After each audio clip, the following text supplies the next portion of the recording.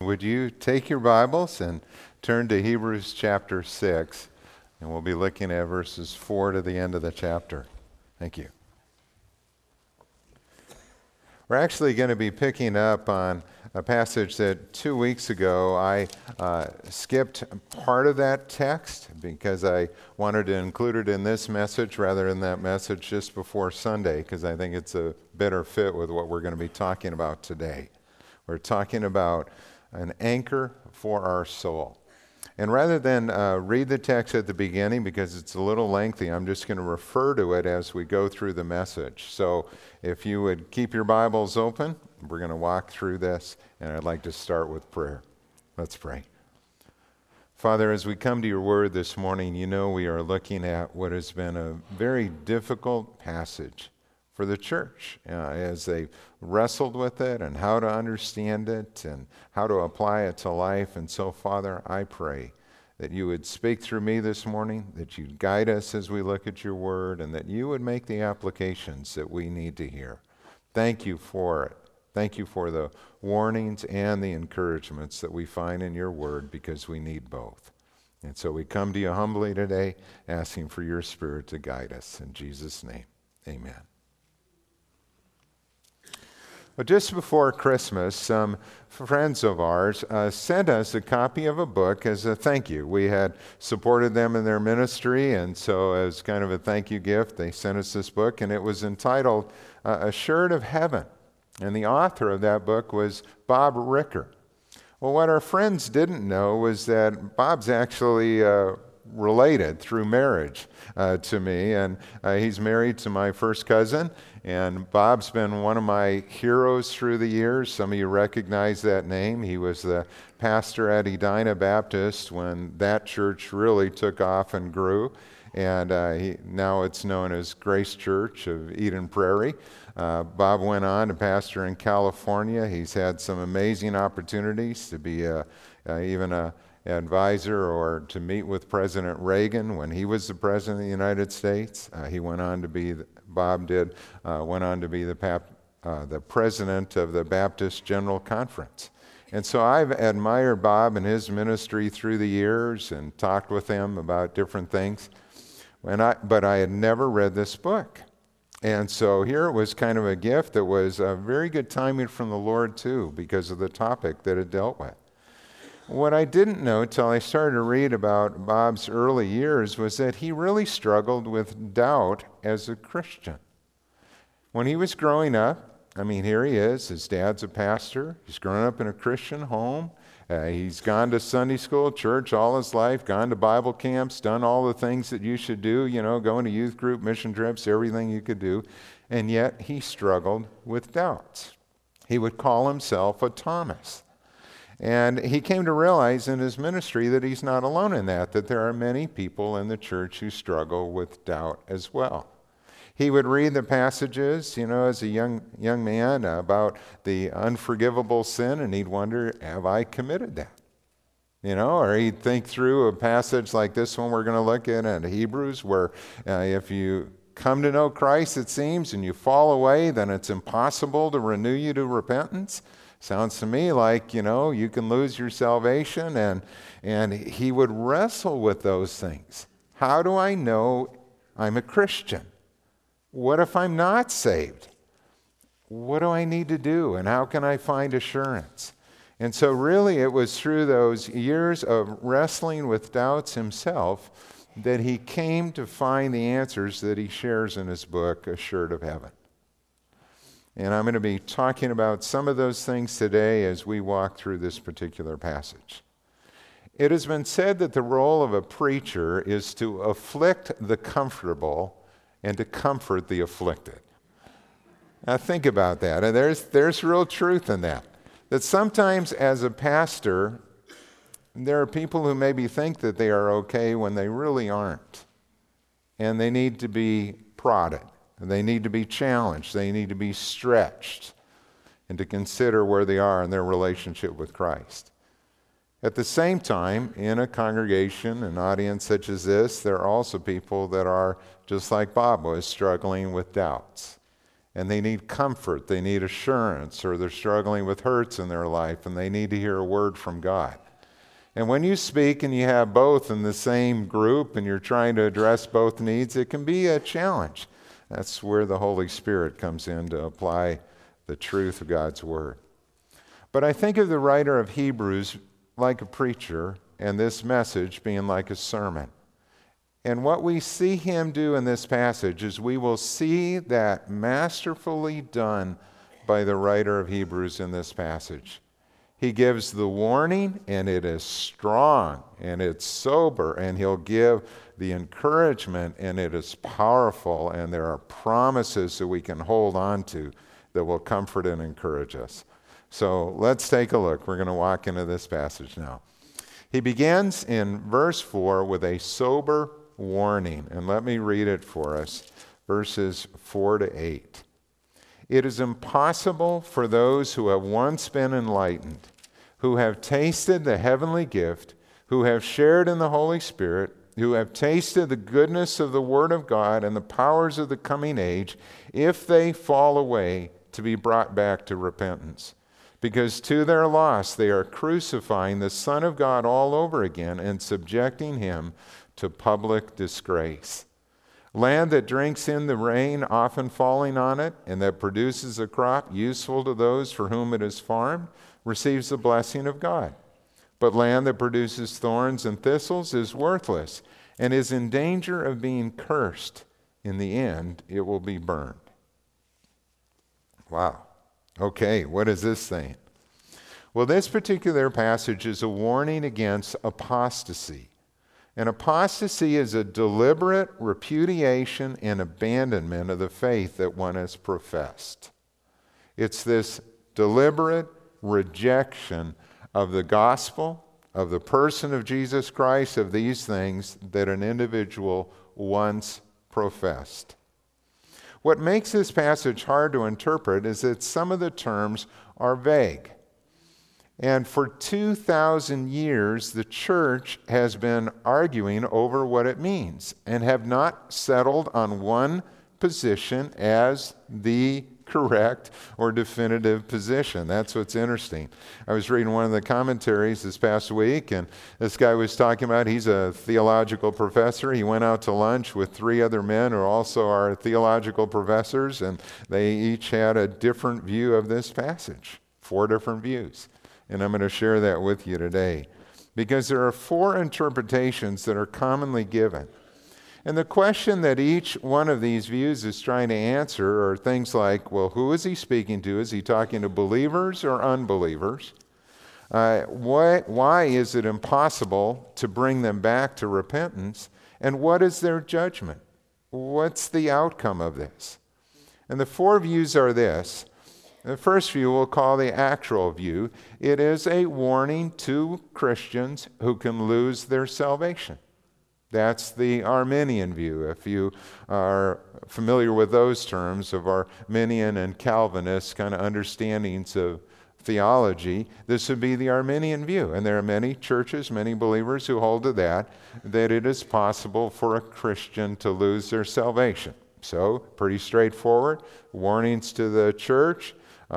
You can lose your salvation, and it is possible to so harden your heart that you cannot come back to Christ. Now, we don't see when that happens in a person's heart necessarily to know when they have crossed that line where they could not be brought to repentance again, but according to this passage, it could happen. That's one understanding. Another understanding looks at this as a hypothetical warning. It is a warning to believers, but because they can't lose their salvation, it is hypothetical. Stern warning, but this would be, some in the Reformed camp or Calvinists would hold this view because of their understanding of eternal security. Once saved, always saved. There's a warning here. We need to walk with Christ, but it's hypothetical because you really can't lose your salvation. The judgment that would come would be a judgment that you bore no fruit if you fell away from the Lord in that way. A third view is what is called the apparent view. And this would be where most of the reformers would place themselves. It refers to professing Christians whose falling away shows that they were never saved in the first place. It's like the examples that are given there. It's like Judas, who was one of the disciples, who would have done everything all the other disciples did and would have looked like he was a follower of Christ, from the outside. And yet it became apparent in time because of his actions that he really did not love Christ. Or you can look at Demas, who went with Paul on his missionary journeys, and then later it says in the scripture that Demas, having loved this present world, deserted him, abandoned him. You can see it also Simon Magus, who in the book of Acts professes a faith in Christ, then sees the Holy Spirit at work in the lives of Peter and the apostles, and he wants that power, and he wants to buy that power with money. And that is when Paul looks at him, and when you see this man who has a wicked, evil heart that has not truly been converted. And this is where some, like John Piper, Wayne Grudem, probably you know those names, are people who would hold to this view. And then the fourth view understands this as referring to rewards. It is a warning to believers, but what is lost is not salvation, but eternal reward. And that's based on verses 7 and 8, when he uses the illustration of land that either is productive or land that only produces thorns and thistles and is burned. And it's really an agricultural illustration. In fact, this used to be a farming practice in the States too, where there would be times when farmers would burn up a stubble field, or they'd burn up an area where there were a lot of thistles as a way to destroy that. What is burned is not the ground, but it's what is produced on the ground. And so they liken this passage to 1 Corinthians 3, where every believer is going to stand before the Lord, and God's going to put a match to our works, and either it's going to be wood, hay, and stubble, or it's going to be gold and silver and precious stones. And that day will reveal it. So those are four views. My particular understanding of this, I would hold more to the third one, the apparent, that it refers to professing Christians whose falling away shows that they were never saved in the first place. But I also think there's some merit to this understanding of it being rewards, that is what is lost. And so it's just a difficult text. And we all bring a theological bias, if we will, to the text that affects how we understand it. If you're more comfortable as an Arminian, you're going to understand it one way. If you're more in the Calvinist camp, you're going to go another way. What's interesting was that when Bob Ricker was serving in his first pastorate, it was a small Baptist church. It was a church where terms like eternal security and once saved, always saved were common phrases that were used in that church. And yet when he was teaching the adult class and he asked them this question, he asked how many believed in eternal security, about half the hands in the class went up. When he asked them, how many of you think that it's possible to lose your salvation, the other half went up. And so here it was even in that group where they weren't sure. Now sometimes that can be such a divisive issue that churches have split over that. Now, we have people in our church who would hold to both views. In the Evangelical Free Church, we don't take a stand on that in terms of our doctrinal statement. We leave that as an open question for Christians to sort through. But maybe this is a bit of encouragement in that. Do you know that both really want the same thing? Even though our views and our understanding of that text may be different, what we want is the same. We want people to be genuinely saved and walk with God all their life. And let me give you an illustration of that. Say there's a man who goes to a church, and he's coming out of an immoral lifestyle, and he goes to this church that believes that it is possible for a Christian to lose their salvation. And he goes to that church, and he's converted, and he shows evidence of growth, and then after a couple years, he falls back into his old immoral lifestyle, and he leaves the church. Well, in that church, what they would think is that this person had lost their salvation and needed to be saved again. Now, say that same individual had gone to a church that believed in eternal security. And he, comes and he makes a profession of faith and he evidences what looks like change in his life. And yet 2 years later, he goes back into his old lifestyle and go into his old immoral ways. What's that church going to think? Well, that church is going to think that he was never genuinely saved and he needs to be saved. He needs to come to know Christ. Both want the same thing. We want people to walk with God all their life. But what made this passage especially an important topic in the early church was persecution. And that's where the writer of Hebrews is coming from. They debated the question, can a person who denies Christ in order to avoid persecution ever be restored to Christ in the church? And some said yes, and some said no. Now that takes it to a different level, doesn't it?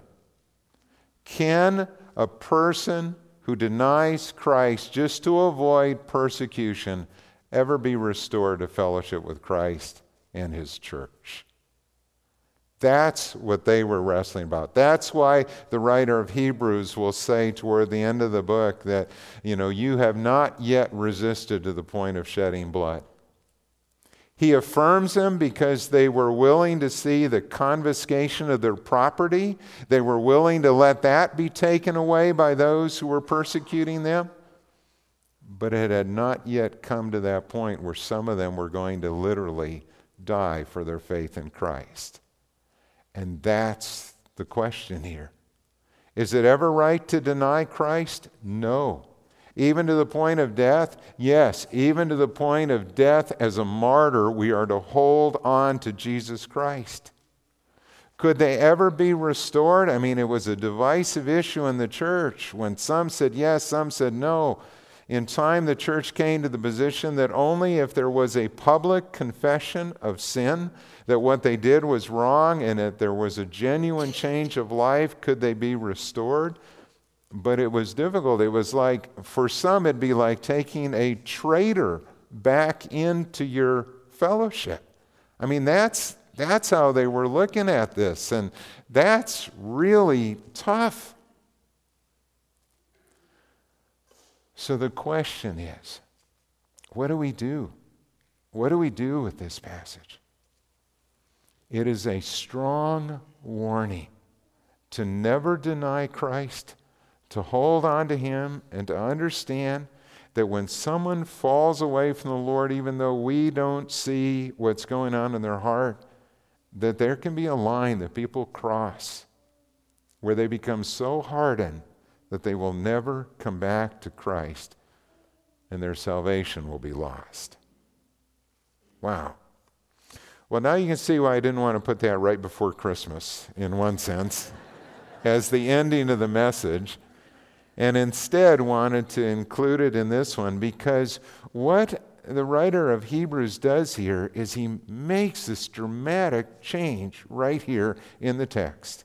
He goes from this sober warning to a word of encouragement, and it is a strong encouragement. And look at verses 9 to 12. He writes to them and he said, even though we speak like this, dear friends, there's this change in tone already. He's calling them dear friends. He's calling them beloved. And he says, we are confident of better things in your case.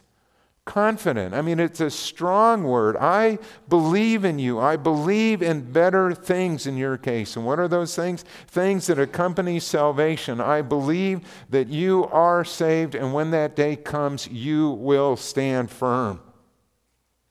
And why does he think that? It is based upon the justice of God. God is not unjust. He sees our trials. He sees our afflictions, and he will not forget your work and the love you have shown him as you have helped his people and continue to help them. He's looking at their life. They have this evidence of faith. They have worked. They have served. They have, under persecution that they have experienced so far, they have stood firm. They've stood the test. All of these things are going on, and so he believes in them. And based on that assurance, he calls them to be diligent in their faith to the very end. What gives them that confidence? It is the justice of God and the evidence of faith in their life. That's powerful. And that's where those words then come in, and these exhortations to be diligent in their faith, to make their hope sure. We don't want you to become lazy. Don't be lazy about your faith, but imitate those who through faith and patience inherit what has been promised. That's where he wants us to live. And it would become a very present reality for them in just a few years. Do you remember the story of Polycarp? Polycarp was the senior pastor of a church in Smyrna. That's one of the 7 churches that are written about in the book of Revelation. It's in Asia or in modern Turkey. And he lived in the early 2nd century. He was discipled by the Apostle John. He was one of those last contacts with the apostles. And he wrote on this text in Hebrews, urging believers to remain true to Christ even to the point of death. He said, I therefore exhort you to carry out the word of righteousness and to practice endurance to the limit, an endurance of which you have had an object lesson, not only in those blessed persons Ignatius, Zosimus, and Rufus, but also in the members of your own community, as well as in Paul himself and the other apostles. And commentators pointed out what Ignatius, Zosimus, and Rufus shared in common was the experience of martyrdom. He's writing to his church in Smyrna, stand firm, be true to Christ. Well, what happened is that Polycarp appears to have been in his 90s when persecution broke out in Smyrna. When it became evident that a Roman festival would become an occasion for the severe harassment of Christians, a majority in the church persuaded their aged pastor to retire to a farm outside the city. And there, in the company of a few friends, he spent his time in prayer. Christians in Smyrna were arrested, brought before the Roman proconsul, who sought to persuade them to take the oath of allegiance to the emperor, acknowledging Caesar as Lord, and then to offer a pagan sacrifice. A man named Quintus was remembered because he played the coward, and he complied. But most of the Christians from Smyrna remained true to Christ. They were scourged, they were burned alive, they were tortured on the rack, they were torn by wild beasts. And after a few days of this public spectacle, the crowds in the arena became restless and called for a search to be made for Polycarp. It's just horrific what is being done here, and that this mob of people would call for the death of this aged good man. Polycarp was moved to another farm but could not remain hidden. A young slave revealed under torture where he could be found. And the police captain went, arrested him, and brought him before the proconsul. And God was speaking to his spirit and said, play the man, Polycarp. Be strong. The proconsul had never seen Polycarp previously, and when this venerable old man stood before him, he was deeply moved. He urged the old pastor to respect his age and pressed him to take the oath, swearing by the genius of Caesar. Take the oath, and I will let you go. Revile Christ, and you will be free. And Polycarp replied without hesitation, for 86 years I have been his servant, and he has never wronged me. How can I blaspheme my king who saved me? When every effort at dissuasion had failed, the proconsul sent his herald to the arena to announce 3 times, Polycarp has confessed that he is a Christian. It was decreed that Polycarp should be burned alive, and his body was bound and consigned to the flames. How horrific, how awful what was going on in that time in history. And yet every day, still, there are Christians around the world who are being put to death for their faith in Jesus Christ. It is one of those sober realities. It is shocking to hear. But even if you take the case of the shooting that took place in Oregon last October, where this deranged gunman went into the the community college there in Oregon, the question that he asked those who were in that classroom is, "Are you a Christian?" And if they said yes, he shot and killed them. If they were not a Christian, as the story was told, he would shoot them in the leg, or he'd shoot them in some other part of the body. But if they were a Christian, he shot them in the head. It was horrific. And here were these young college students. Can you imagine? I mean, if he's going down the line doing this and you're the third or the fourth person, what would you say? Would you say you're a Christian? You going to lie? You going to say you're not just to get out of that or situation? What would you do? What the writer of Hebrews is doing is saying that it is far better to hold on to Christ and not to deny him than it is to risk losing your salvation. That's a hard, hard word. But it is what the writer of Hebrews is saying. And he believed in them. He believed that they would stand firm to the end. He pointed them to these examples of other Christians who had laid down their life for Christ. And then thirdly, he tells us of a sure and certain hope that we have in Christ. We see it in verses 13 to the end of the chapter. When God made his promise to Abraham, since there was no one greater for him to swear by, he swore by himself. And he said, "I will surely bless you and give you many descendants."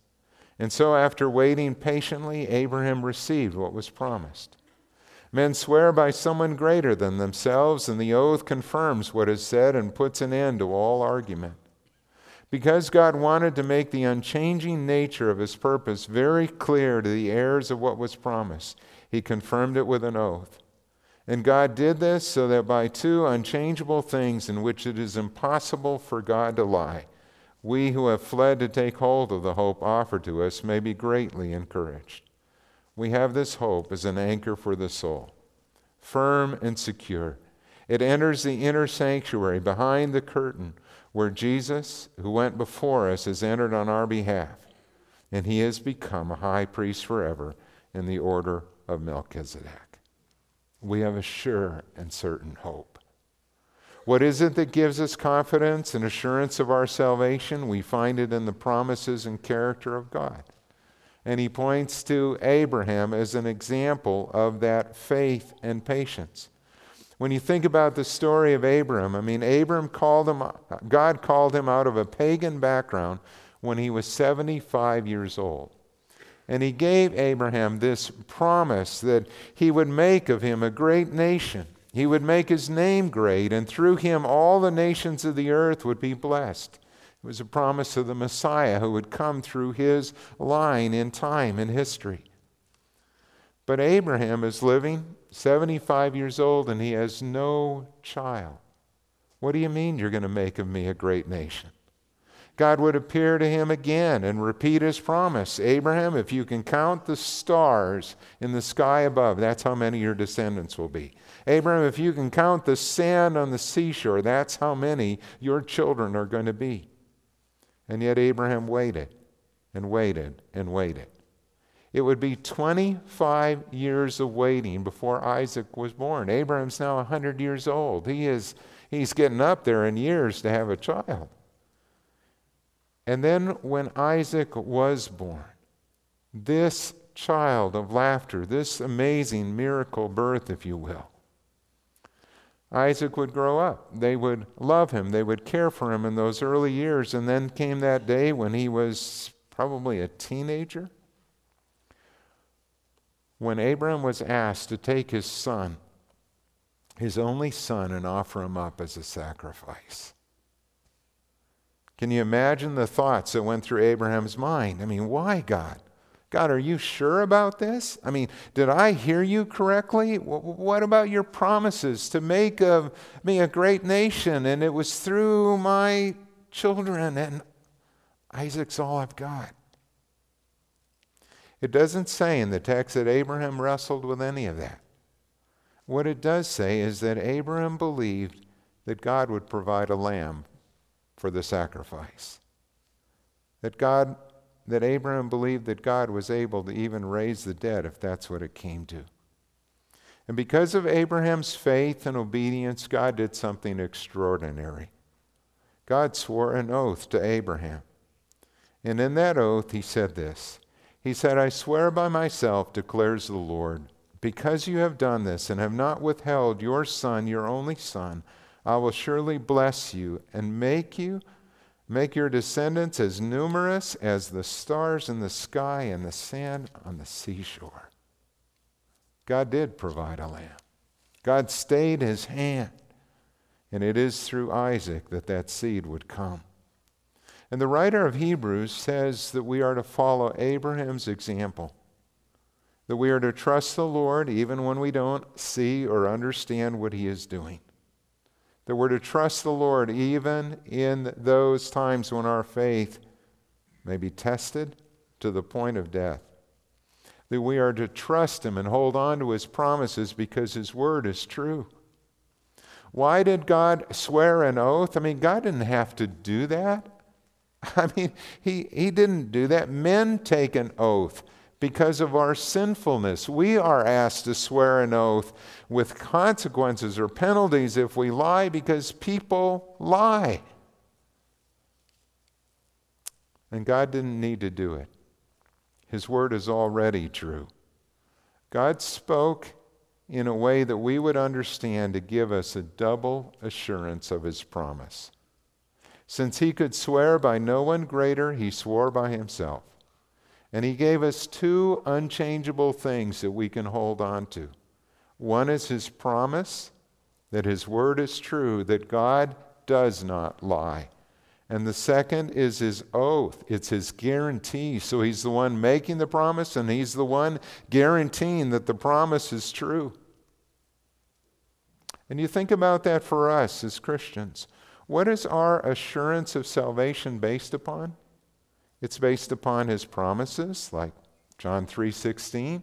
God so loved the world that he gave his one and only Son, that whoever believes in him should not perish but have everlasting life. It's based upon promises like Romans 10:9 and 10, that if we confess with our mouth Jesus is Lord and believe in our heart that God raised him from the dead, we shall be saved. And he's given us his oath, and Jesus would make these statements that truly, truly I say to you, and he'd promise that all who come to me I will never drive away. That those who come to me I will never cast out. In John 6:40 he said, for my Father's will is that everyone who looks to the Son and believes in him shall have eternal life, and I will raise him up at the last day. So the question is, if you are a person who wrestles with doubts, what do you hold on to? We hold on to the promise of God's word. If you struggle with questions like, have I ever committed the unforgivable sin? That's a good indication that you never have. Because a person who has committed that would not even be concerned about repentance or about their sin or about turning back to Christ. In fact, Bob would write in his book a very interesting, simple statement, and he would say to people, do you want to be saved? Well, then you can. Believe on the Lord Jesus Christ and you will be saved. It is as simple and gracious as that. That if you want to be saved, if you want to have a relationship with the Lord Jesus Christ, then you can. Turn to him. Ask him to forgive your sins and come into your heart, and he will be your Savior and Lord. The writer of Hebrews ends with this assurance. He tells us that we have this hope as an anchor for the soul, firm and secure. And in those days of sailing in the Mediterranean, an anchor was a very important thing for a ship to have. But our anchor is not in the ocean floor. Our anchor is in heaven itself. That anchor has been taken into the most holy place in heaven. It enters the inner sanctuary, behind the curtain in heaven, if you will, where Jesus, who went before us, has entered on our behalf. And he has become our great high priest. What is our anchor? Our anchor is Jesus, who has gone before us into the very presence of God. And as long as we are connected to him, our salvation is secure.